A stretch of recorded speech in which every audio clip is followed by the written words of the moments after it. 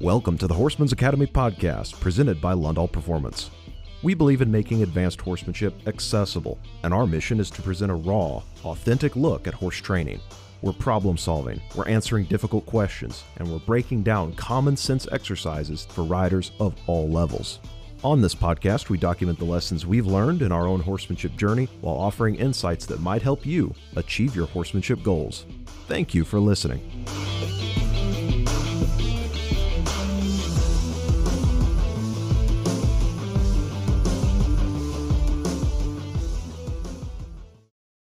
Hey guys, Jake Lundahl here. Today I wanted to share the audio from a Facebook Live broadcast I did back in March with Jennifer Osborne of Fire and Ice Horses out of Las Vegas. Jennifer is somebody that I really highly respect because she is a passionate horsewoman who's a very dedicated learner and a student of the horse. She's somebody that is always investing in herself and trying to get better. And even though we come from completely different sides of the horse world in terms of our interests, we share that passion for learning. So in this live broadcast, we talk about a lot of things. We talk about learning and horsemanship and investing in yourself. We particularly center the discussion around the Along for the Ride symposium that happened back in February with Andrea Fappani, Sean Flaherty, and Nick Dowers. I watched the live stream of that event all 3 days. Jennifer attended it in person, and we kind of got together afterwards because we were both very excited about what we learned, and then we thought, well, why not just turn on the camera, jump on a Zoom call, and talk about it? So here it is.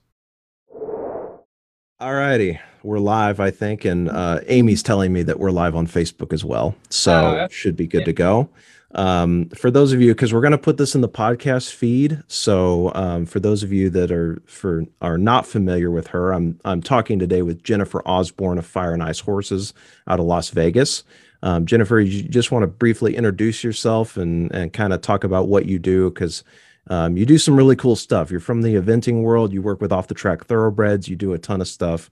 I've known you for a long time, and you're a great horsewoman. So just briefly introduce yourself. Thank you. Let me just start at the beginning on how I got into horse. People always ask me how I got into horses. They're always like, "Oh, you're black. I don't know how you got into." I'm just kidding. Anyway, but they're always asking me, "How did you get into horses? We don't understand." So when I was 4 years old, we lived in Teaneck, New Jersey, and the neighbors across the street were low-level mobsters. It was like The Sopranos. 100% true. 100% true. And he had some trotting horses up in Yonkers, which is fairly close to Teaneck, New Jersey, if anybody knows that. So he had trotting horses, and he also had like coloring books and horse toys and all these things. And now when I retell the story, it sounds creepy because like people don't do these things anymore for their neighbors' kids. But back then there was like literally nothing creepy going on. Like my brother and I would go over there and he would have the coloring books, and I was getting into, it was interesting me in horses. And then he said to my mom, "Hey, why don't you take her down to this local park that had pony rides?" And so I started doing the pony rides, and I would beg my mom every week. We would go. And then we ended up moving to Illinois. And then my mom was like, "Okay, well, you can go to the summer camp that teaches horseback riding lessons." And then she said, "Well, do you want to take English or Western?" And I was like 6. And I was like, "I don't care. I just want to be on the horse. It doesn't matter to me." And she said she wanted me to take English riding lessons. So I was like, "Okay, whatever, that's fine." And so I started taking English riding lessons, and then that evolved into me not even wanting to go to the camp, just wanting to go to the barn. And then this was the 80s. So you could drop your kid off there at 6 a.m. and come get him at 8 p.m. and it was fine. So I would just, so I was doing everything at the ranch. Like they didn't have automatic water. So, carrying 10-gallon buckets to, everything. I was doing all that with horses. Fast forward, I went to college. I got an equine science degree from Colorado State. And now I'm using that to run my horse rescue on the side as a living, as a profession. I'm a professional firefighter. But on the side, because I only work 10, 24-hour shifts a month, the other 20, I run my horse rescue. Because of my love of racehorses, obviously started by the trotting horses and the very popular movie, The Black Stallion. I love thoroughbreds. I have a love affair with thoroughbreds. And so now I run a thoroughbred rescue where I rescue them right from the racetrack. The last one I picked up at Santa Anita. And then I retrain them to be an all-around horse with a focus on 3-day eventing. Yep. And how I originally met you was a horsemanship clinic back when I was still apprenticing for Down Under in Paso Robles, California. And that's one of the reasons I was really interested in having you on is since I've known you, you've been somebody that has always been investing in their own horsemanship knowledge and getting better. Like, seems like I see you all the time, especially on Facebook. You're going to clinics and doing private lessons with various trainers. You came out here last summer and worked with us for a couple weeks and actually got me into the thoroughbreds as well. It got me my own thoroughbred mare to train. So like you're constantly doing all this stuff. And of a lot of the people I've met, you're one of the few that I think genuinely loves like getting better at horsemanship. Like you genuinely want to not just do a good job for the thoroughbreds that you rescue, but like build your skill set, like just have an all around really a good skill with horses, whether it's starting and rehoming the ones. And then you've got like Jordan that I saw you posted on Facebook about again recently, and MC. Like these horses are kind of like low key, kind of famous a little bit, like in some of the eventing circles you run in. Like you're taking those horses to a higher level, but then also still starting the ones off the track. It's kind of a cool all around deal that you have going.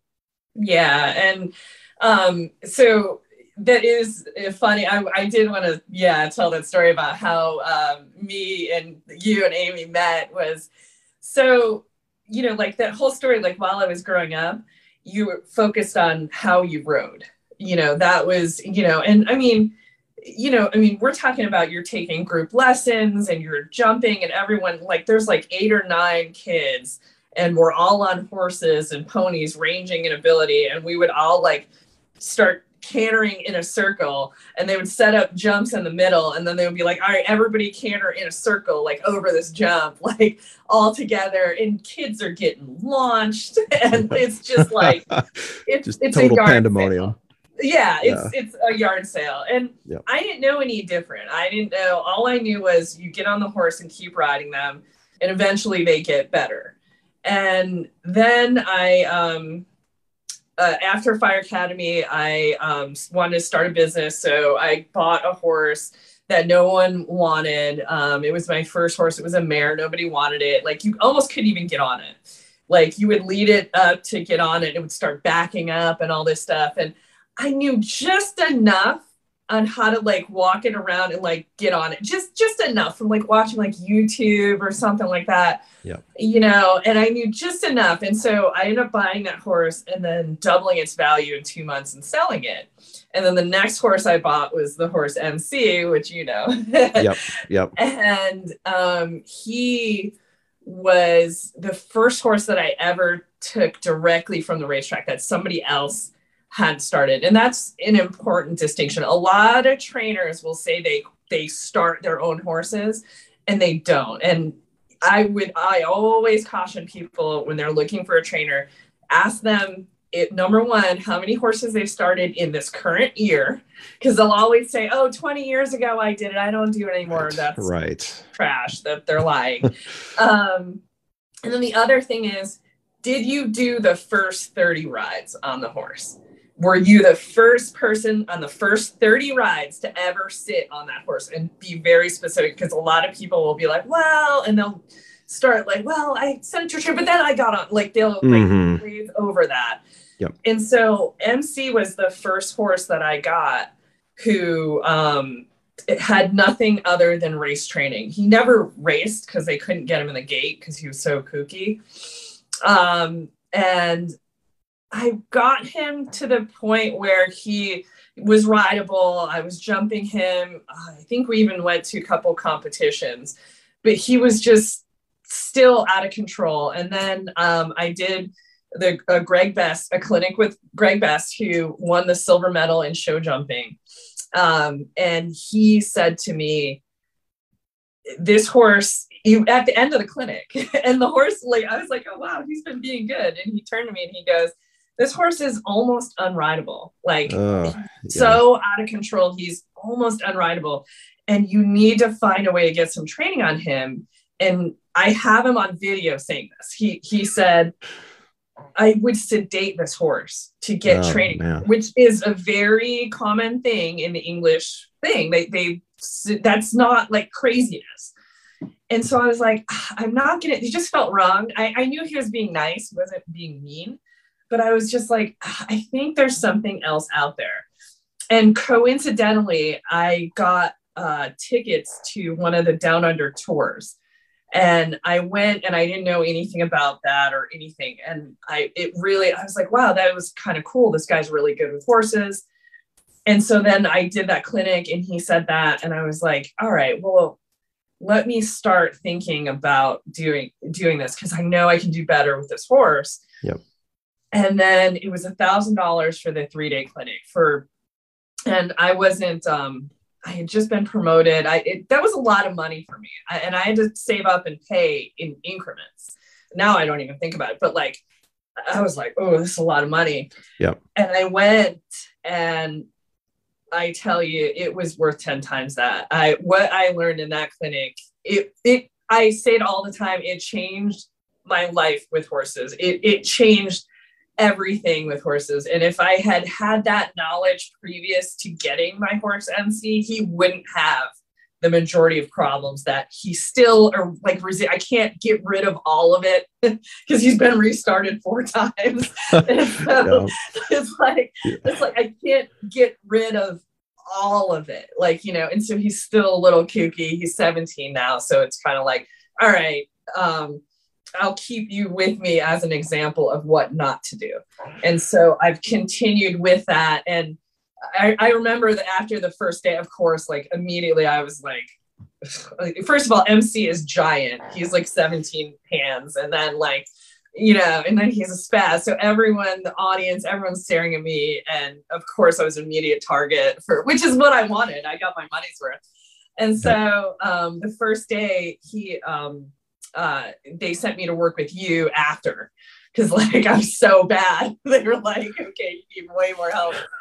And I remember it was like a lightning bolt moment, like, because what would happen is he would get nervous and upset, and I would immediately desensitize him. And that was what you guys all focused on me doing was okay, that's okay in the very beginning, but you need to make him comfortable with feeling pressure. Right. And that was such a hard concept for me to get. And I remember like you were getting ready to get on him and like, you're really tall and he's really tall. And you were just like, well, no, like you didn't really screw him up. But I was like, oh, he's just being nice. I've really screwed this horse up. And I was just like, oh man. And I just remember those words, like kind of like washing over me, that you have to sensitize them to pressure. And it's in a lot of people get that confused. They're like, well, does that mean like I just spank them harder? And that's not what it means. It means like you're just exposing them to like a stressful situation and forcing them to think their way out of that stressful situation. Yep. And what I was doing was the minute he got stressed out, I would go in and desensitize him and then go on with it. And so I was in fact teaching him that, oh my God, when I feel stressed, just freak out and then the stress will go away. Right. And that was a really important thing in my horsemanship. And I think that I've always been into learning, but that really opened my mind to just the horsemanship side, which unfortunately a lot of people who ride English, not everybody, but a lot of people who ride English think that's a Western thing. And it's really not. Well, and I've noticed, like, especially in recent years, you know, there's this big movement, even in the Western and like natural horsemanship world, of like this idea, and everybody always takes it out of context, but this idea of training under threshold, which basically the way people interpret it as is that you never expose the horse to any pressure. You never make them feel any stress. You never put them in a bind. You never make the horse feel uncomfortable. And if they have a reaction, you're doing something wrong. That's the Right. implication of the way that is taught. And, you know, that, like, I completely believe the opposite, but with context, right? Like, you can't just Right. totally blow their mind up at the first approach, but Right. you need to strategically expose them. And I remember that clinic, it was an eye opener for several people there, of like, your horse was really having an overreaction to things that were pretty mundane, like asking to send past me on the ground, you know, between me and the fence. And he's like just having all this emotion and stress. Yeah. But once he figured out, hey, there's actually an answer here, and then Mm-hmm. he mentally settled, you could tell that that lesson really sank in, and that Yeah. actually built his confidence. And the problem Yeah. is, the way a lot of people are practicing horsemanship now, and the way that it's taught, quite frankly, in a lot of cases, is to avoid those situations, you know. And what it destroys is your ability, number one, to build any confidence in that horse, to stay with you when the chips are down, when things are a little bit stressful, when there's distractions. And that kind of leads into my second point, is people are not able to control their horse's mind, or even keep their attention, or really effectively teach them anything. They're just kind of a passenger with their horse. Right. And I think that clinic, you know, and like, that was your horse, and that whole situation was a great example of a horse that, like, he wants to be good. He wants to look for the answer, Yeah. but he's just in a habit of all this Right. reactive behavior appearing the Right. moment anything unfamiliar or a little bit of pressure is added. And it's just A about habit with teaching I new culture. habits. A habit that I cultured, which I will own that. And a lot of people want to be like, oh, I didn't do, no, I cultured that. And I still to this day get people writing me, I saw you in the Paso Robles clinic with that horse, you know, because it was hard for me. I'm not going to sit here and say, oh, I love, you know, feeling people staring at me and like doing horrible, but I'm not afraid to learn in public, because I like that kind of pressure. I'm one of those weirdos that I like that pressure. And I think that it's valuable for people to see. And there was a point where, you know, when we were going to do the cruising, and they were like, you know, do you want the assistants to ride the horse? Do you want me to ride the horse? Or do you, you know, want to ride your own horse? And for a second I was like, oh man, maybe I should chicken out. And then I was like, no, like, everyone here will think that this type of training only works for people who are professionals. And it was important to me. First of all, I wasn't scared of my own horse, but second of all, it was important to me to do it. And that's what I think made the impact, was that you can be a big nobody as far as horses are concerned. And if you do this training, you'll be successful. And that's what really like bonded me to that kind of training. And for the people who think that your horse never has to be exposed to any kind of pressure, okay, good luck with that. Because every plastic bag stress horses out. Like, I mean, like, we're going to rid the world of plastic bags. And like, that never happens. I don't understand that theory. Right. Yeah. You're going to come into, because horses, like, talking about spooky objects, like, horses have terrible object recognition. You can show them the same door, but from different angles, and they don't know that it's the same object that you just showed them a second ago, you know. And everybody knows that if they've ridden past something that their horse didn't spook at, then they ride past at a different angle or on a different side, and the horse freaks out.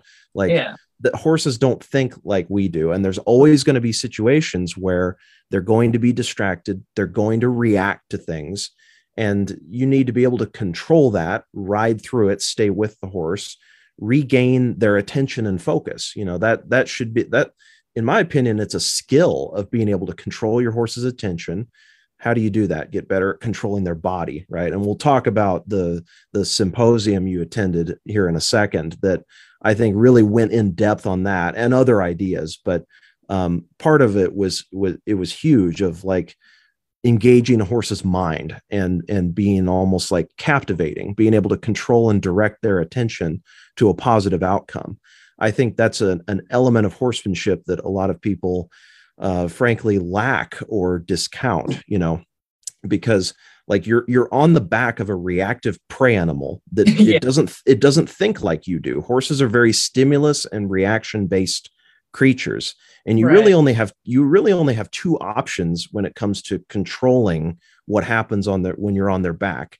You can Yeah. do something preemptive, meaning you're already engaging their mind and kind of maintaining their focus and just not letting them wander. Or if a reaction does happen, try to do something after the fact to regain control. Right. There's only two real ways to control a horse, and we'll kind of talk about that here as we get into it. But Yeah. so yeah, after that clinic, I had done a couple lessons with you. I know you had done a couple clinics with Amy, and just Yeah. kept building your knowledge there. You watched our video series, as I mentioned before, worked with us in person. Yeah. And yeah, it's been cool to see you over the years, like keep investing in yourself and building those skills and just constantly getting better. Yeah. And I think that people think that like, just in general, what happens is like, as they kind of learn the basics, then they feel like they don't need to take lessons anymore. And I feel like it's the opposite. I feel like I need more lessons now at this level because it's so, like it could be like the change from day to day when you're trying to train a upper level performance horse, like you kind of almost, especially if you haven't done it a bunch, right? Like if you haven't worked under like, like Corey Cushing or, Todd Bergen or anybody, or, in the eventing world, if you haven't worked for Boyd Martin or any of those people and you haven't seen it a bunch, like you kind of do need somebody there in that moment that'll be like, oh, no. Okay. So I know I told you when you're trying to do this certain maneuver or whatever, you need to do A, B, and C. But like right now at this second, the horse needs this. And so like, yep. I think that like it definitely shortens that learning curve. If you have someone there, like that's just like kind of watching you. If you just kind of go off into your own, it feels like it'll take forever. And, like, I feel like, you only have so much more life left. And like, I don't want to waste it. So I'd rather just like, right. Go and take lessons. It's as far as like fun goes, like it's a very cheap way. Like I mean, I don't buy the most expensive saddles. I'd rather spend that money on education and having fun. I've never gone to like a clinic or an experience that I've spent, good amount of money on that I've been like, oh, that was a waste. It has never happened. I've always been like, wow, I could have spent 10 times that for the amount of knowledge. Like in those 3-day clinics, they give you 3 years worth of training instruction that you can then like kind of take with you. And I think that is probably the best part about the symposium. It was that it's on video. Like I almost wish I could watch the video. I wish we had made video of the fundamentals clinic, that first, all of them actually, because I think like going back and rewatching it and see, oh, I see a difference there or whatever. But I understand why a lot of places, they don't want any video of that. So that was one of the reasons why I like that symposium. I think people underestimated how special that was, that symposium, that they're like, hey, we're going to videotape this and we're going to allow people to watch it. Yeah. Well, and we're getting a little bit ahead of myself, just a slight diversion here, but like I've been working on and editing a lot of the video that we took when I was working with you and with Dana over the summer. And what I realized is like video of somebody working and them teaching like just their own program on their own horse versus like a more of a clinic type scenario where there's an instructor trying to talk through the feeling of what the rider should be going for and seeing the process unfold of that person figuring it out, I think is so much more valuable than what I call, this is a term from baseball. They talk about method coaching or technique coaching, where they nitpick your hand position, your footwork, your body position, your timing. And so you've got like a laundry list of steps you need to go through, and you can teach that way, but it's not very effective. What's more effective, I think, is that sort of experience of either you yourself in that moment with a mentor going through those things, because when you're learning, you don't have the intuition to know in a certain moment, like you referred to, of what your horse needs in that exact moment. Right. And that instructor can give you direct feedback of like, no, you need to go for this, or I would do this here. Like that's Yeah. almost a gut feeling that comes just through their level of experience, that when Yeah. you're learning, you don't have that, Yeah. so there's the one-on-one direct communication there, or watching someone else kind of struggle and feel their way through it as Yeah. there's a teacher explaining, okay, this is the feeling you're going for. And then Hmm. you watch that person try and fail multiple times till they find that.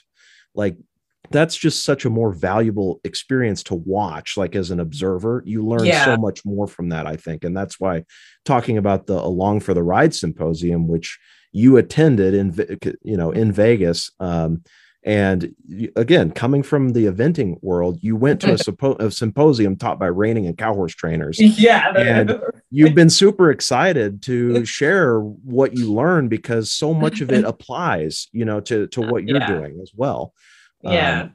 And it was more of a, like, there was demonstrations, obviously, but the Yeah. interaction between Sean Flarida, Nick Dowers, and Andrea Fapani, as Yeah. well as, them swapping horses and kind of Oh, talking each other through things, like that was so incredible and does uh, not happen in this industry at I all.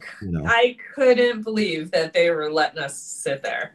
And then let me just, before I say that, let me just go back to, so when you're watching videos of like you or like, professional horse trainers train a horse, a lot of times it happens so quick that you kind of can't see what, and so like you need like kind of a dumb person like be riding and like slow it down and be like, oh, okay, like now I'm like going like through it, and then that's what helps you learn. Right. And so that I think is the hardest part for somebody who's a professional, because like they don't even realize that they're correcting the problem before that problem even gets there. Whereas like someone like me is just riding along and just like the horse is bumbling through it. And then like, hey, why don't you do this, this, and this? And I think that's what resonates with an audience is like, oh my God, my horse does the same thing, Yep. And so then like when you get to go to the symposium and Andrea got on the pleasure, Aaron, I can't remember his last name, but the guy, his name is Aaron. I don't know Aaron anything Moses. about Yep. Western Pleasure. Yeah. And he gets on that horse. I was like, I can't believe because most people don't want to, especially somebody as successful as him, don't want to get into that area where they might be embarrassed. And he didn't even care. He was like, oh, I'm Right. going to get on this horse and then I'm going to put you on my, like, first of all, I was talking to my boyfriend who was with me, and I was like, at one point I was like, you realize there's $1 million worth of horses in the arena, like right now. Yep. And Andrea's like, oh yeah, okay, just go ahead and get on the reining horse. That's probably worth like $500,000 or whatever. Yep. And you're just like, what is going to happen? And I literally felt like, and I can't say this enough, it was the best part of the symposium. I felt like we were able to watch the best in the world take a private lesson from the best in the world and get like just little tidbits of like things that they're doing that, yes, of course, the majority of us are not going to ever be at that level, but it doesn't mean we can't apply it to what we do. Right. And that's, something I've talked with a lot of people about over the years is like, even if you're a weekend trail rider, I think there's so many concepts in, from the performance realm, especially when it comes to body control on horses and just getting them broke, quite frankly. Just having a horse that's not an asshole to ride, that's number one. And that's an actual pleasure to be on. Number two, controlling a horse's mind, just little skills and things you can do, even if you only interact with your horse a couple days a week, to just be more effective around them, maintain their attention. Like, in the performance world, that is so key, is that mental control and getting a horse really dialed in. And I think even if the average horse owner that doesn't have any show aspirations, if they took like 1% of that to heart and put it into practice, I think they would enjoy their horses so much better. Yeah. but we see every day, and I help people every day who they just don't know how to like effectively get their horse's attention, or their horses mouths are completely disconnected from their body. The horses don't guide well, they don't Right. yield to leg pressure. Like if you just get these things just a couple percent better, no one is saying you have to go win the NRHA Futurity, but Yeah. like just don't get bucked off every time you go on a trail ride. Yeah. So like let's just start with that. Yeah, you would think that that would be like inherently like like, okay, like that's my goal, but like a lot of people don't have that goal. And for the people who haven't watched the symposium, it's definitely worth the investment. They're going to put it on demand. It's definitely worth the investment to watch it, because let's start with the first thing that you said, which is directing the horse's mind.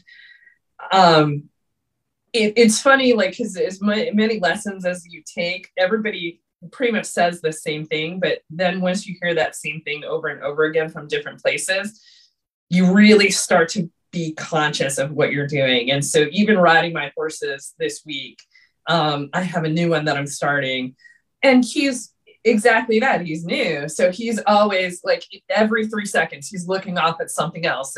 Oh my God, there's people roping over there. Oh my God, there's somebody riding over there. Oh, there's a plastic bag. Oh, every 3 seconds. So instead of starting a fight with him, I would just watch his body language. The second I would lose his mind, I would just redirect his feet and just be like, oh, you're looking over there? Let's go over here.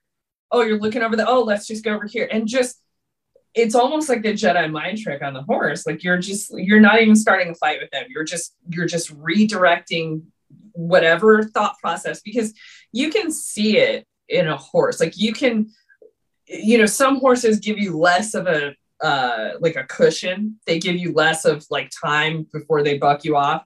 But they will always warn you leading up to it. Like they're looking at something and you can tell they're like, and so it's really funny. Like, just like the analogy about the objects, if you just take their head and turn it the other way, then all of a sudden, whatever they were scared of, it doesn't exist anymore in their mind. Like they're just like, oh, it's gone now, whatever. And they're focusing on whatever's in front of them. And so, especially with the X racehorses, that comes in handy. And so to hear all 3 guys, Sean and Andrea and Nick, all talk about that, how especially when they're first starting horses, redirect. And then as the horse gets more mature, you can redirect in different ways, but like you're going to build on that. And so the very simplest thing, as you're saying, like with trail riders, if they're riding down the trail and their horse looks off at something, you can redirect, you can just make a circle or just make a circle. I mean, you don't have to go crazy. Like, and so that's something that I can apply to, oh yeah, okay, I do eventing. I'm not going to, ever spin my horse ever in competition, but I can use that to redirect. And then that leads into the second thing, which is body control. And I would probably say those were the 2 biggest things in that symposium, where they talked about redirecting the horse's mind and making the horse focus on what you need. And then body control and getting just the horse broke loose. And all 3 guys do that. They all have like slightly different ways of doing it, but they all get their horses broke loose. They all get them soft and supple. And just, I mean, there's no performance horse industry that you don't need a horse to be A, responsive, and then B, soft and supple and have body control. There isn't. And if people who ride English want to say that, they're lying. Like, because you have to be able to bring a horse's shoulders through a corner. You have to be able to straighten a horse out otherwise you're going to have a lot of problems. And the Western Pleasure guy came in and he was doing a lot of the same things. And a lot of times people who ride English will say, oh, well, I don't want my horse that low, so I don't want to get him that soft. I don't want him that low. I don't want to get him, so soft that, well, actually, Aaron was saying the way, like, he does get them soft, And then the way he kind of gets them back up is he counter flexes them, and then he kind of bumps them off his hand a little bit, and then their head kind of comes up again, which is something that I do as well. You get them really soft, as soft as you possibly can, and then you can kind of come back, and then it gives you that more control. So right, yeah, and definitely that's an insight I've applied, like in my own experience, and the way I do my program, even with the younger horses. Like I spend a lot of time trying to get them broke loose, yielding off my leg, etc. There is an element sometimes where you can go back and, you kind of need to put those pieces together, or, in your case, like, transitioning, like talking about the Western pleasure, if you don't want that particular frame or that particular look, how to elevate, maybe that horse's front end or whatever. Yeah. But the point is that you've eliminated all that mental resistance. Like that horse knows how to accept pressure and not get rattled about it. And that's what I think I wish more people understood, is like what we're training these horses to do. And I think one of the guys, I can't remember who, they got very close to saying this almost exactly, which is like, we basically want a horse, talking about like the performance horse world. You basically want like a professional athlete that is capable of doing something with a lot of intensity and focus, but not getting rattled about it, like in the way that an amateur would. And I think Andrea said something similar. I'm paraphrasing, of course, but that was kind of the idea. And I think, even at a lower level than that, just getting basic control, say on a trail horse, or trying to fix one that's a problem, running off or something, like teaching a horse to be trained on, to accept pressure. That's one of the side effects of things like teaching them to yield their hindquarters, bend, counter bend, flex, move the shoulder, even just adopt a little bit of basic shape, even if you're not trying to go for a Western pleasure look.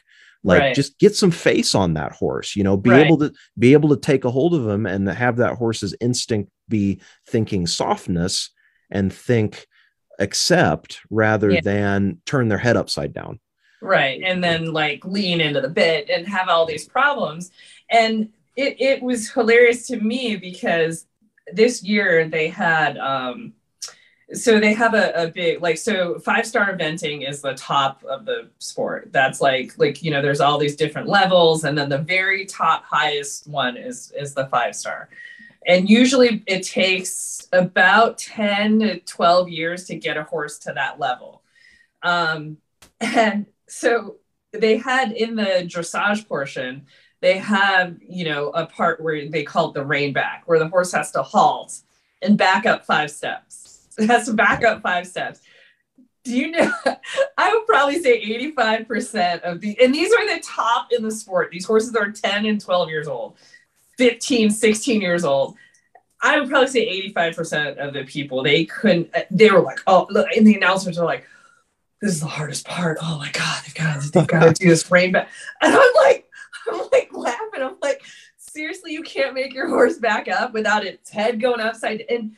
But it boggles my mind. I'm like, okay, let's say, because they're like, well, we need to teach them how to jump and all this.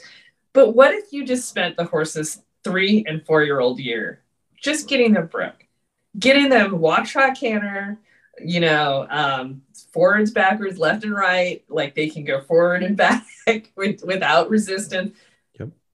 People don't understand how much easier it makes all the jumping and all that when you can turn and be straight to a jump, when you can turn and the horse is balanced to a jump, when you can, and all of that stuff comes before you start jumping.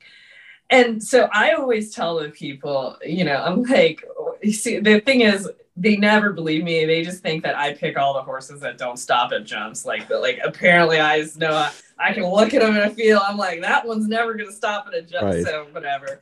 But I'm just like, it's not that, it's the training, and they don't believe it. But I definitely think that, I always say to people, I'm like, hey, I'm not that great of a rider. I'm not that exceptional a rider. So I need that horse to be in it with me and to be helping me with it. Like horses have a faster reaction time than we do. So when you get into the higher levels of eventing, it's a lot like what Nick was talking about with the cows.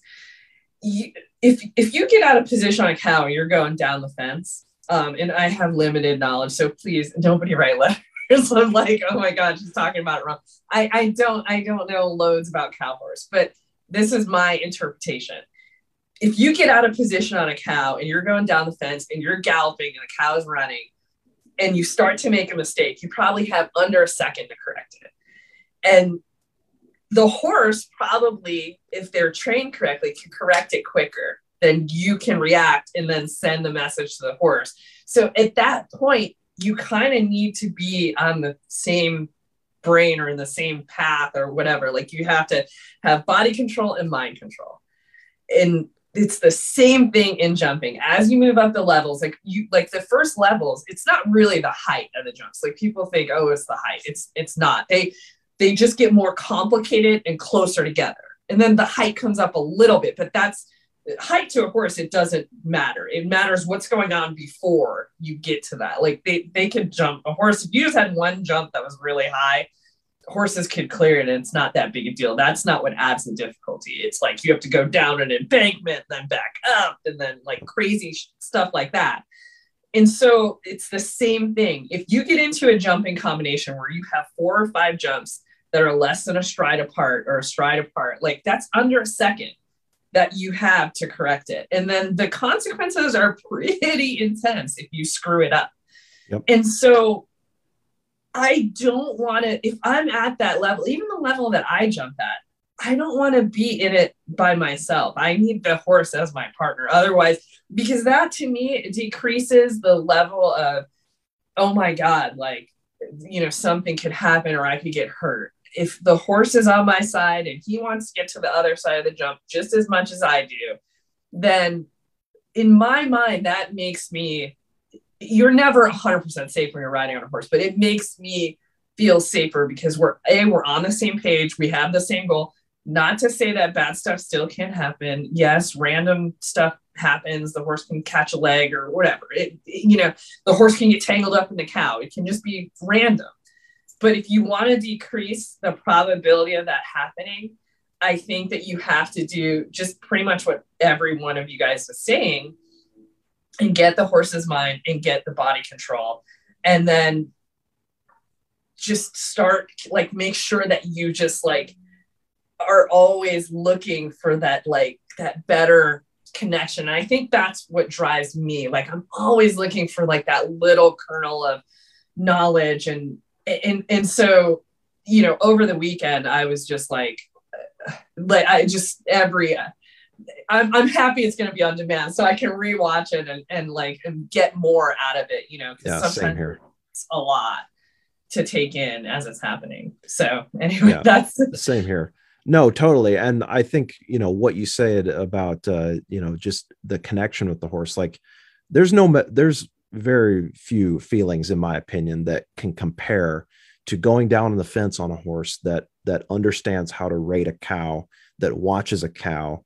And it's not that you're totally giving over control to the horse. And I think they were very good in the symposium about talking about situations where it's a fine balance between allowing that horse enough consistency to understand his job and to kind of take over a lot of the responsibility, but you have the ability, you have the trump card. You can step in and reassert control at any moment, and then the horse gives it to you with no resistance, but having the horse bear some of the responsibility, and as you said, use their reflexes and their kind of natural timing to their advantage. Like, it's a level of connection that unfortunately a lot of people don't feel with their horses. And I think, they were very upfront about the fact that, like, these performance horses, when they show as futurity horses, they've had like 5 to 6 days a week of riding for like almost 2 years minimum before they ever go in a show pen. That's great. Like, they're talking about how they warm up and prepare for shows and prepare for different maneuvers. And all the guys were saying some variation of, by this point, I know my horse. I know idiosyncrasies. I know his tendencies, so I can kind of compensate for the weaknesses a little bit, train on those more at home, but also Mhm. know where his talents lie, and I can, work, kind of review those things when I go to the show. But the point being, like, they they have that deep understanding of their horse's tendencies, and I think a lot of people, they don't even know their horse. They might have owned it for 7 8 years. Yeah. They might have owned that horse for a decade, and they really Yeah. don't know them because they've not had enough consistent riding. And when Yeah. they try to teach something new, they meet some resistance and they kind of fall back, they kind of ease off, they don't want to push it, they don't want to open a can of worms. Right. Whereas these guys, like, you've got to be riding enough to get a baseline of your horse's capabilities and personality, and then Right. you can really dive deep and be like, you can really finesse things at that level. And I think a Yeah. lot of people are way too surface level with their horses, of like, they really don't understand their mind because they don't spend enough time challenging them, Yeah. trying to teach new things and being consistent enough. Yeah. Yeah. And I get where they're coming. It's scary. Like, I mean, a lot of people today haven't even done as much riding as I've done, and so I understand it's scary. I get that, but then you should be, in my mind, then you should be the one going to these clinics like, I mean, what's the harm? I mean, you're only going to learn, you're only going to come out on the other side better. So, Yep. Yep. like I really do think that, like, a lot of times people would just rather have an excuse instead of saying, okay, like, I have this problem, let me go and find somebody who knows, like, how to correct it. And I can't harp on it enough that, people, like, we're like, I'm pretty sure I was probably the only eventer I don't even know if there's anyone in England. There's a lot of cowboy hats in the crowd, which I don't care. I'm always the only whatever anywhere. I don't care. Like, I'm always the black sheep or whatever, and so, I don't care. But, like, every single thing that they said, I apply to riding my horses. Every single thing that they said, from the cold starting to the body control to the everything, to lead changes, to, I mean, all of that stuff I'm still doing. And like, we're gonna, like, rule all that out because I need my horse's head a little bit up, and I need them, I can't have them, when I kind of, like, pick up on the reins. If I pick up on both reins, I can't have their head dive down. But that's easy to fix. Like, you don't have to, like, it's not that big a deal. I just can't have their head dive down before I do a 4-foot jump. I need their eye line up. But it's not like you can't, like, correct that. You can correct that. And so, I really do. I would love to. I did send the link to the podcast out to a couple eventer trainers, and I did not hear back. I was just like, hey, like, just putting this out there, like, and I found with people, you just got to kind of, like, just scratch the surface and, like, show it to them, be like, oh, I know you're not in, and then just pull back. And if they are interested, they'll be interested. So I wanted to plant the seed, and I wonder if they got curious and just at least watched part of it. So, because I really do think, I mean, I'm shocked that they don't have, I mean, I really think that if somebody wanted to be next level inventing, they would send their horses to a high level, like, performance, like, rating type person to start them under saddle and do that first year. I think that they, black with this motorcycle.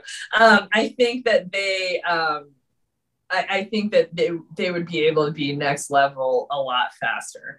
I think that they, I think they're writing it off. And I think if they got the kind of body control, because the kind of body control that those guys have in a horse's 3-year-old year is phenomenal. And they wouldn't even have to, like, because there's a lot of controversy about starting a horse as a 2-year-old. Okay, that's fine. Wait until it's 3. And so in its 3 and 4-year-old year, you don't even have to start jumping the horse. If you got that body control in that year, or even 6 months, oh my God. I mean, like, be so much they would easier. beat everyone. Yeah. They would beat everyone. And they just, like, oh man, it would be so cool to see them. Anyway.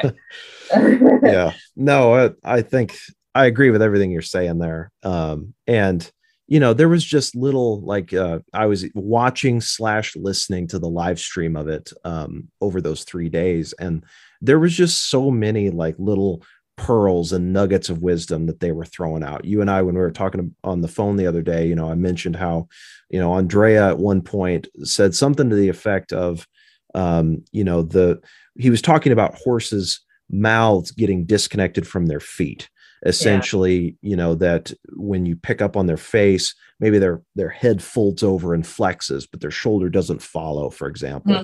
And talking about how one of the best ways to reconnect everything is do some kind of a transition, i.e. reteach the idea through a change of speed, gait, and direction. Basically, hey, when I touch your face, I need to see a change in your feet, Right. And like that, like he kind of glazed over that, but I can't tell you how many people I work with through training and through lessons and clinics that their horses have a soft feel because they kind of, they can flex and they can kind of bend on a circle and this and that, but they really don't guide well. They don't really have control of that horse's feet. And like, I have to help them try to repair that. That is a very common problem. Yeah. And there was another, like Sean, when they were talking in more of an advanced segment, I can't remember what day it was. They were talking about preparing for the show. And he said that when he's, he focuses not so much on the maneuver itself, although that's important. He focuses on the approach to the maneuver. And that resonates with me because I've heard that from other, like, very high level trainers. Like, the reason their horses look so polished and confident is not just because they can spin. Like, the way that they ride, they're not just kind of wandering around the arena like a lot of people do, and like I am guilty of, quite frankly, just kind of ride around, tricking yourself into thinking your horse is broke, kind of using the end of the arena to create your circle.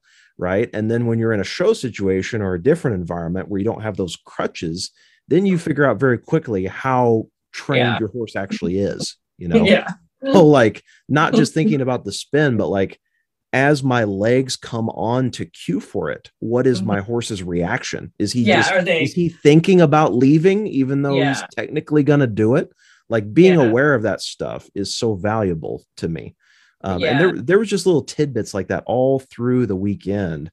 Andrea said something, like, he echoed what Sean was saying about, like, like show prep, and he was basically like, look, if the horse is turning a +1/2 at home, he's not gonna turn a +1 when you get to the show. Like it's the horse. You don't try to, like.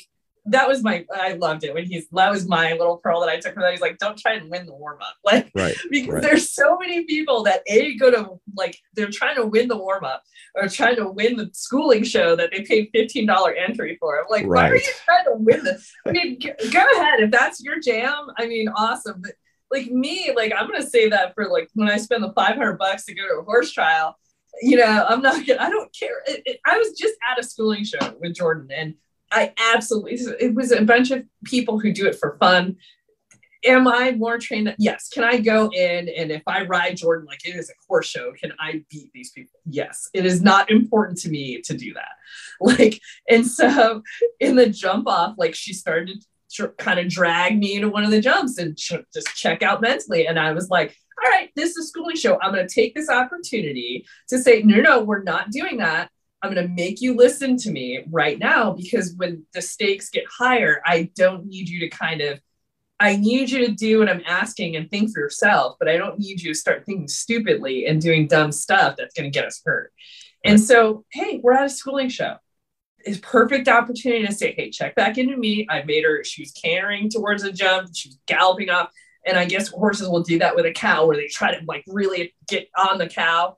Yep. They do the same thing with jumps. They get so hooked onto it that they can't wait to get there and over jump and like go crazy. And so I was like, no, now you're going to break to the trot and we're going to trot over. The jump is tiny. I mean, she could step over it. So I'm just like, there's no reason to be galloping. I need you to trot now. I'm not trying to win the schooling show. Like, you know what I mean? I'm not going to try to win the warm up. I'm not going to, if the horse is doing something at home, once I get to the show, if I haven't corrected it, then it's like management time. I'm not going to try to like do something in the warm up that is the horse isn't even capable of doing. And I know that they were both saying that. They were both, that was probably like I was laughing so hard when they were like, oh, don't win the warm up. And then Aaron, the pleasure horse guy, was like, oh yeah, I'll like ride around in the warm up and like look really bad and then like psych out everybody else. I have been known to do that. I have been known to completely demolish a jump in the warm up and then just be like, no, we're ready. Let's go in the ring. And everyone's like, oh my God. And I'm like, no, don't worry. He won't do it again. It's fine. It's fine. And everyone's like horrified, but like, it's a crowd pleaser. Cause then like, you know, if you just make it around the course, everybody's like, oh my God, she's so great. I thought she almost died. So yeah, it's definitely like that mental game. But to go back to what you were saying, it is one of those things that I think that like people who, I guess I was going to say people who don't compete kind of don't feel the pressure, but I guess like you don't necessarily have to compete to feel that and to know, like, because if you're trail riding in one area for your whole life, then you go to some other area, that's definitely going to add pressure to your horse, and you're going to find out how good your training is like in that moment. Yep. So I definitely like think that was really good. I thought that when they, you know, just to go really quick, like through the best points, I think we've already said what I like took from I mean, we could break it down into minutia, but I think that would just be boring. I think people should just watch the thing. But I liked when they talked about getting the mind, and they talked about that in the colt starting. I liked when they talked about body control, and they talked about counter-cantering, which obviously I haven't been doing enough of, so which I hate, but and strangely enough, all the top level eventers talk about counter-canter. So because it helps the horse balance. Yep. That it was that, and then don't try to, and then just getting into when you are competing, when they were talking about it on day 3, and just like your mental state when you go in, and everyone has those rituals that they go through, and anybody that plays sports, they always tell you to establish rituals and stuff so that when you get to the competition, it lowers your stress level. And then the last thing that I think we haven't touched on yet that really like spoke to me that they were talking about was a horse's personality and how it matches up to your personality.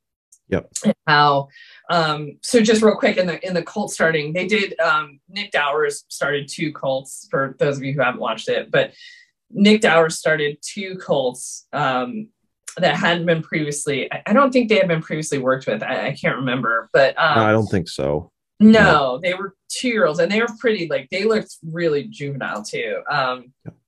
And so he started 2 of them.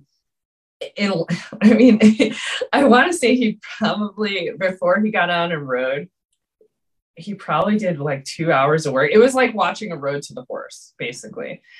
And so I did want to say that for anybody who watches it, that colt starting was a demo. It wasn't a tutorial. It was not, hey, this is how the average person should be starting colts. That Nick Dowers is like this super talented horseman who he even said, I've done this 1,000 times, so I know the little nuance. Oh, I'll look for this and then do that. And the horse reads him perfectly and all that stuff. some idiot like I would never try what he tried, like, because he put maybe 2 hours of work in before he got on and rode the horse. And he didn't do any flexing. And even Andrea was like, wow, you're going to not flex that horse. You're just going to get on it. Like, Andrea was like, okay, like, holy cow. And he didn't have any problems. But even he was saying, he was like, look, I know what I'm doing. I know how to do this. Don't take little tidbits from what I'm doing and add it to your already program. This is not a tutorial that like, oh, you're going to go and buy a flag and, you know, chase the horse around the flag and then put a surcingle on the horse. And then, yeah, okay, 15 minutes. I'm going to throw a saddle on. No, there's way more to what he was doing. Right. As far as that was concerned. And I definitely, I thought like the world of him. I mean, it was impressive. Because I've never been to a Road to the Horse, which I don't know if people know what that is, but that's a competition where they 3 trainers are competing and they have 3 hours to start a horse on their saddle. And then they ride a horse through an obstacle course. It's crazy that it can even happen, but these people are super talented, and it's definitely something to see. But even with that, I thought that they did a pretty good job of saying, hey, like, don't try this at home. Right. Well, you had mentioned to me, and we talked about, you know, how there was a lot of that colt starting, which, like you said, you're watching one of the best in the world who's feel and timing and his intuition of what a given horse needs. That's what like, there's just a stream of not even consciousness. It's just instinct. Like he knows it without like breathing, you know, it doesn't have to think about it. He just adapts to the situation moment to moment.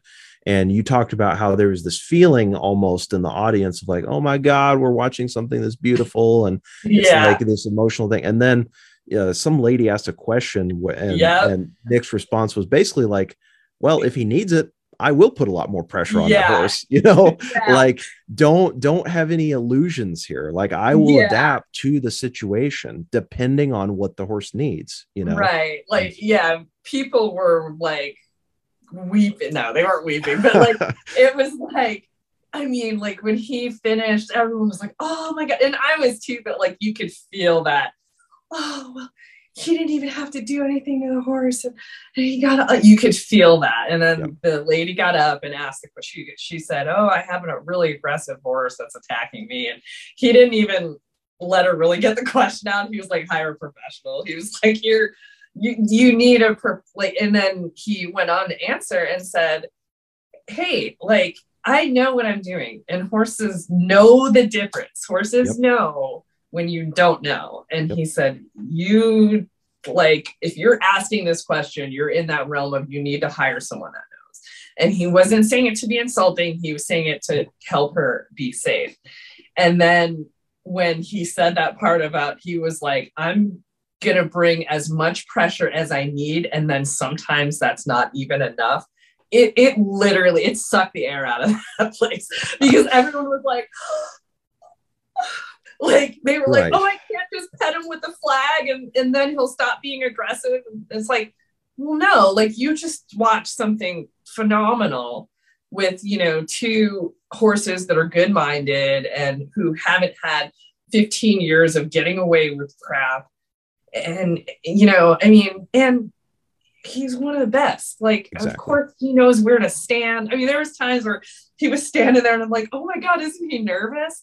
Like, cause he was like standing like in a danger zone for me. But then I'm like, well, that's not dangerous for him because he's reading the horse way better than I am, you know? And so I took it as, oh, like, you know, okay, this is something to, you know, admire and aspire to and be like, okay, wow, that's possible for him. Somebody who's done it thousands of times, but the average even horse trainer doesn't even do it 1,000 times. Right. So very true.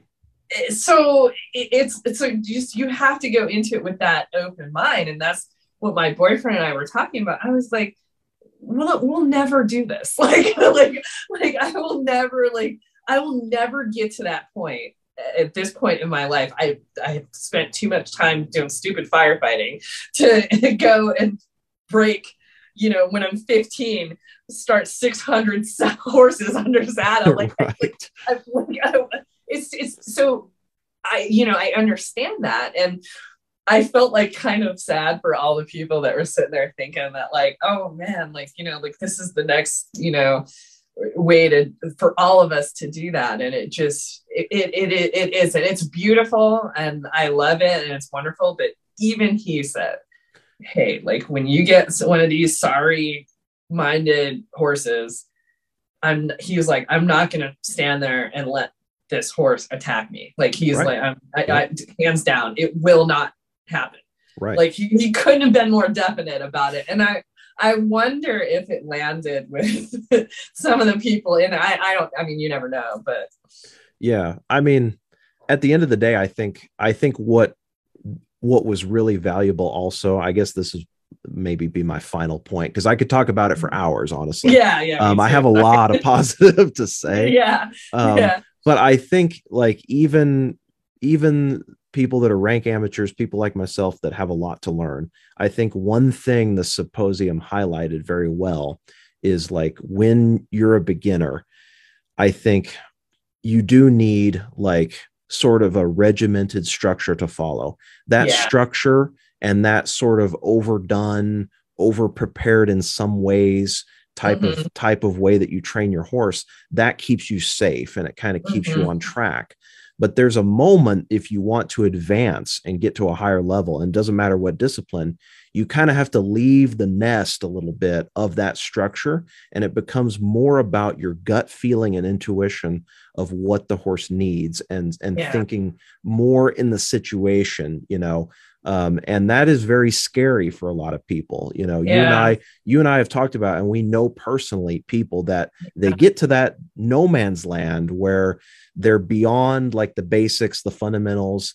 They're past the point that they need like a regimented program, but they're kind of in this no man's land of like, well, where do I go from here? And it's like, well, really the only way to improve is to work with somebody like Nick, if you can afford him, or somebody that is towards that level, that has that intuition and can help you with your timing, because there's honestly really no other way to, unless, like you and I have talked about, unless you do 10 years of mistakes and learn through trial and error, which nobody has time for. That's why you pay for education and training, and so when the on-demand video comes out, like you and I have talked about, I'd be happy to spend $300 more to get that video. I think they've priced the live stream way too low.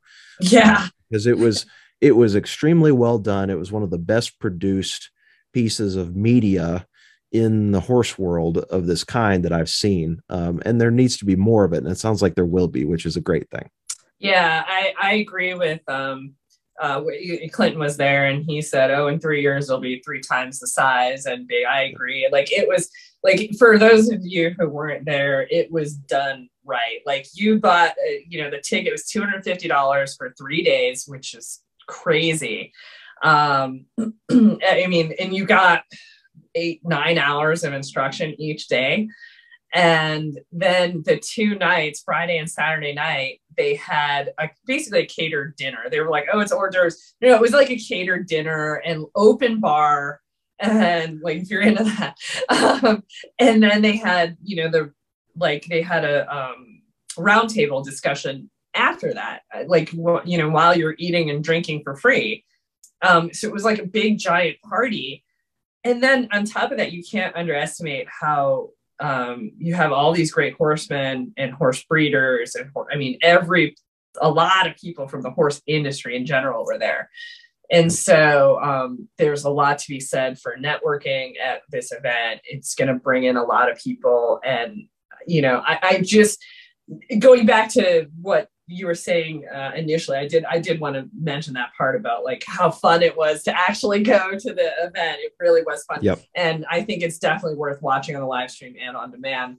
But to the part about, like as your learning increases, it is scary. Like it's scary for me. Like I don't walk into it with my eyes closed. Like it's scary because when you put out the videos of us training May, there was a day, oh God, I want to say it was either like the second or third day we were riding outside the round pen. And I've started a ton of thoroughbreds, but I've never done it at that pace before. And so it was like pushing my comfort level. Like I was like, holy cow, I've never gone at this fast of a pace. I always do exactly what you're saying, like go over this over and over and over again, just to make sure, okay, did I check that box? Okay. And there's a little bit of OCD that I have, but you know, and so there was that day where we were working with May, and I felt like my feel and timing just wasn't, it was just off because I didn't know the horse as well as I normally did by that point. And so it was pushing like me to be more observant and be really, I hate this sounds so corny, but like really in the moment. And it was such a high level of stress that it was like, I was like, oh my God, like I was so stressed out. Nothing was happening. I was in no danger, you know, nothing was happening, but it was tough. It was hard and it was scary. And I think that if you want to get to that next level, you absolutely have to make yourself, just like you make the horse uncomfortable, you have to be uncomfortable too. And it was like going back to that first clinic when I had to do cruising with 17 people and I'm on this horse that's out of his mind and he's crazy and I'm not going to steer. Oh, okay. Like, you know, like it was that same feeling of fear. And I know a lot of people don't know me, but I've done so much riding that when I get into a saddle, it's as comfortable as getting into a bed. Like that's how comfortable it feels to me. But there are moments where I'm learning how to do this horse training thing where I am so uncomfortable, where I get cotton mouth, like sweating, you know, and not just because it's humid in Ohio, but like I'm like drenched in sweat. Like I was nervous, I was scared. And I really think that like if people know that we're all feeling that, and that's part of the learning process, they won't feel so alone and they won't feel like, oh man, I went and watch these guys who are really good at it. And oh, of course they can do it because they're really good at it. And it's like, well, you can too. It just, you have to be willing to like be that, just that little bit of uncomfortable. And, and I would say that that's probably a harder, I don't know about harder, but maybe it's just because that's where I am now, but it feels like a harder bridge to, like a harder gap to bridge is when you get past that fundamentals and kind of intermediate zone and you're having to make your own decisions in that moment. And you're like, oh man, does the horse need outside rein or does it need inside? I don't. And then you start getting hard on yourself because you're like, oh, I don't want to screw this horse up. I don't want to give him mixed signals. I don't want to, like, you kind of start thinking that. And then the only thing I can say is like, that's when it helps. That's why I was saying like the more you advance, you kind of need someone there going, hey, like, no, you're on the right path. Because I know we've talked about this in the past. Like when I was riding, you know, we had the videos of me riding Jordan and I was putting a little bit more pressure on her than I normally do.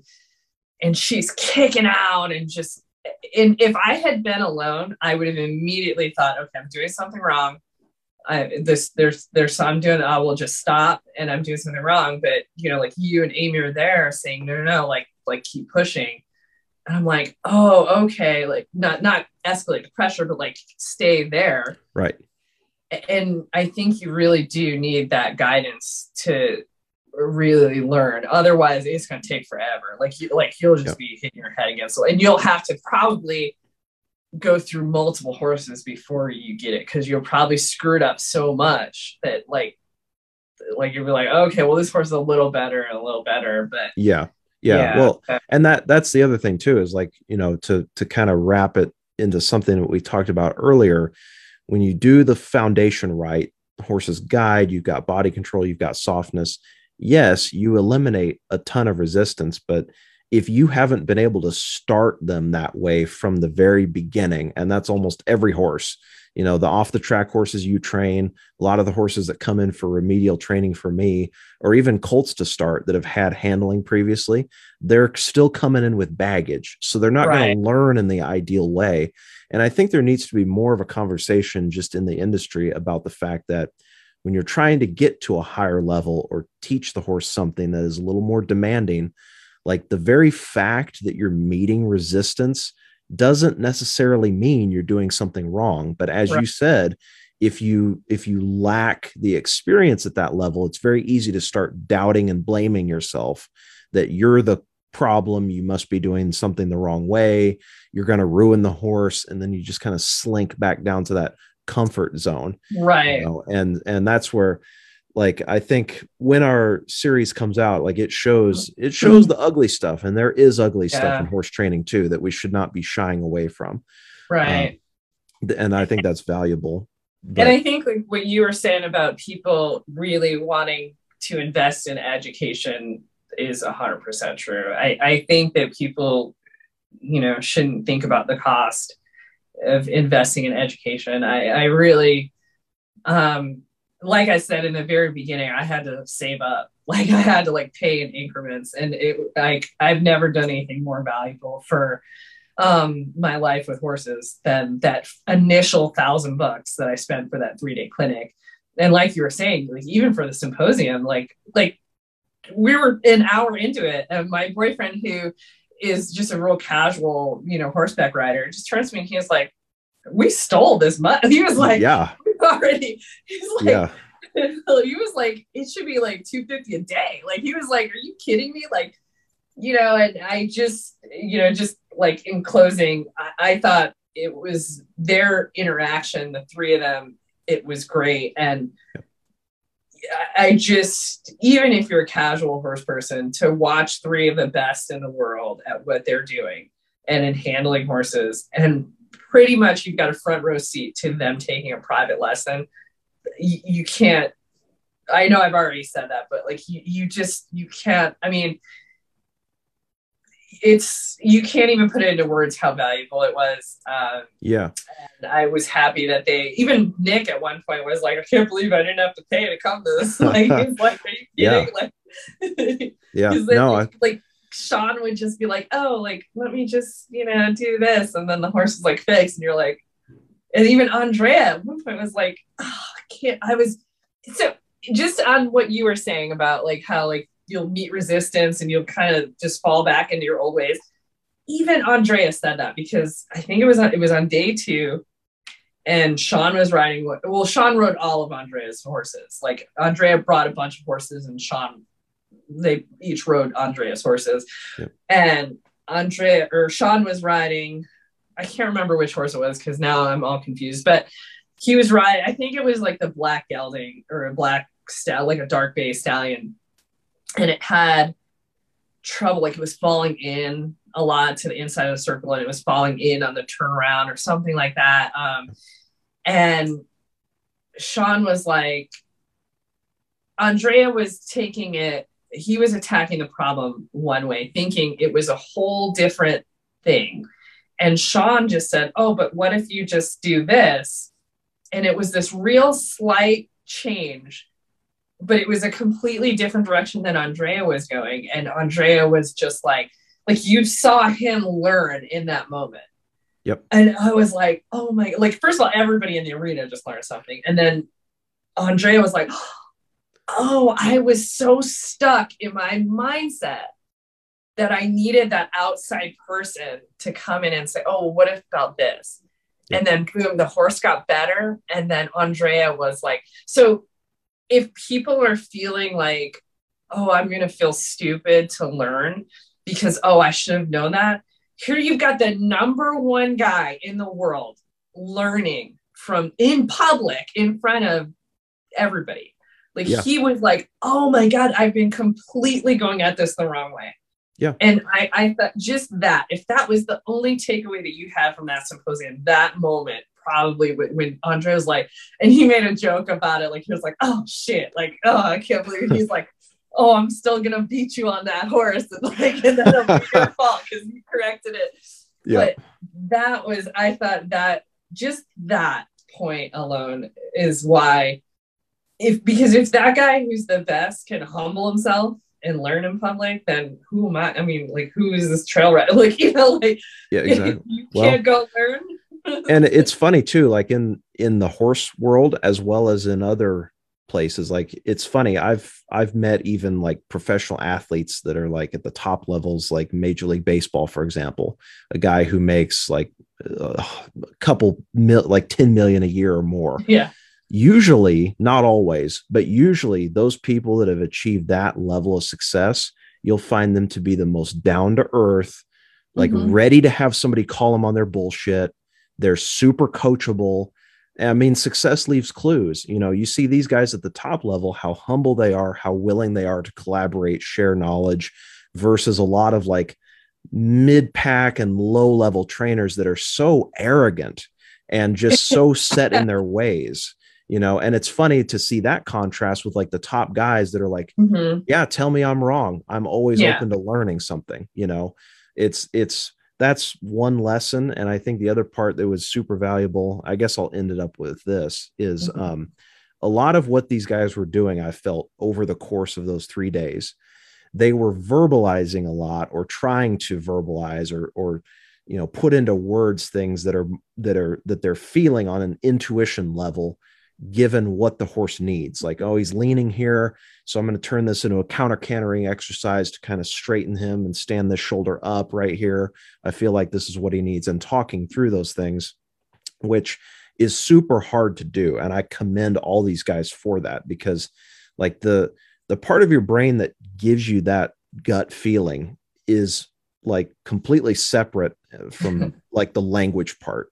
That's, I can't cite the source off the top of my head, but I read that in a neuroscience book talking about horsemanship, that the reason it's so damn hard to teach this stuff at a high level is because it's really hard to verbalize a gut feeling. Those parts of your brain, the gut feeling and the language processing part, don't even talk to each other. And so it's people say things well, I've got a feeling, I can't describe it, but I just had this gut feeling. It's because you almost physically can't put it into words. Right. All during the weekend, these guys were trying to put that into words and explain the thought process behind what they were doing. And like you said, they're 3 of the most successful in really history at this game, and so you can't help but even in the reflected glow of it, be getting some knowledge from that. So I definitely want to commend them for doing that. And I think, you had mentioned to me previously, I think every year they do this, it'll get better. And hopefully it raises the water level across the industry of the standard for how this teaching can be done, as opposed to a lot of trainers I've worked with, quite frankly, they make it very hard on you to learn. And it's kind of a case of well, I figured it out through trial and error. So you know what, just go beat your head against a wall till you figure it out, Oh, really? So you've had people be like that to you? You've had people kind of stand in your way of kind of learning and stuff, or?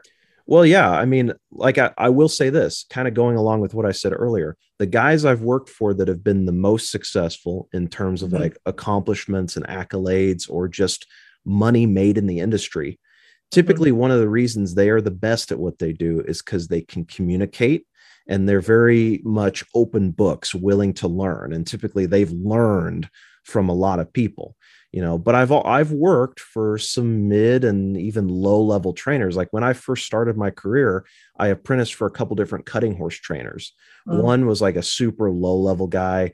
The other, I mean, he had won the futurity and done some stuff. He wasn't world famous on, but he was in the running, let's say. Right. Okay. He had some street cred. But he was the worst teacher I've ever been around, could not verbalize what to do. And his fallback was basically, well, you'll figure it out, or he would tell you that something sucks, but not how to fix it. And just wasn't interested in finding the words, to describe even even tell me what feeling I should be going for, and then let me, play with the horse and try to feel it out. It wasn't even that. It was just like, well, that sucks. Well, what should I do different? I don't know. Do something different. It was very much that. So I've been on both ends of the scale. I've learned from people, where I'm almost trying to like desperately pump info out of them because they just don't know how to talk. And then I've apprenticed with people who are great communicators. So I think, overall, like what these guys were doing, I really respect with this symposium because they are practitioners of the craft. They are out there actually doing this. They don't make a living off teaching it. No, it would be the equivalent of like a top Formula One driver like Lewis Hamilton giving a driving instruction like clinic, basically, like somebody who's a practitioner that doesn't teach, trying to figure out how to teach it effectively. I think it's really cool. I really commend them for doing it. And it's not easy. It is not exactly easy. It is not easy. Exactly what you're saying. Like putting that stuff into words, and especially like in that moment when it's happening, like, like in your mind is going at and you're like, well, I know what I would do, but like they're sitting different. So that's going to change it. Like, and so you're trying to think about that. And I think exactly like what you're saying, the more that they're already good at it. And so like the more they do it, like with each year, it's going to be like, I mean, I'm happy that I was there at the first one. I can't wait to see what's going to happen in the future. Yeah, absolutely. So, well, we'll wrap it up there, I think. So those of you, because I had talked to some of my subscribers that either weren't even aware that this event happened, or they were like, yeah, I saw something about it, but blah, blah, blah. So this symposium, I believe they're going to release on-demand video. So you can literally go back and watch this anytime you want, replay it, revisit it as many times as you want. Just pay attention to either Andrea Fappani's Facebook page. Along for the Ride has a Facebook page. Alongfortheride.pro is the website. I would highly recommend, no matter what level of horsemanship you're at, if you haven't seen this, it will be a great investment. And here's the best part. It's pure knowledge. Like, this is not a pitch fest like at a lot of horse expos where it's a little bit of training content and then buy my shit. It was none of that. It was straight knowledge all 3 days, just like a fire hose of information. And you will not be disappointed. And they're entertaining too. I mean, they're joking around, and it was really fun to watch. It wasn't dry at all. It was really entertaining. It was, like you said earlier, it was really well produced. I mean, everything, it was really well thought out because usually anytime you do something for the first time, it turns out like a little wacky, but this was well done. And, like I said, if I can get, 10 times my money's worth, and I'm an eventer, like, I mean, I think anybody can get something out of it, For sure. All righty. Well, guys, thank you for joining us here. To those of you that have been watching, we'll post the replay on my page, on Jennifer's page. We're going to put this in the podcast feed as well. So feel free to interact with us there.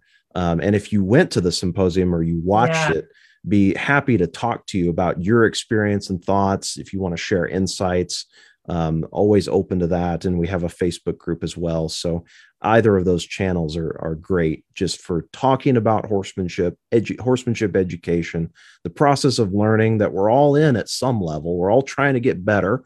Let's help each other and talk about it. And this was a great, I think, a platform to do just that. So thank you, Jennifer. I really appreciate you joining me for this. It's been awesome. Yeah, no problem. Thank you for having me.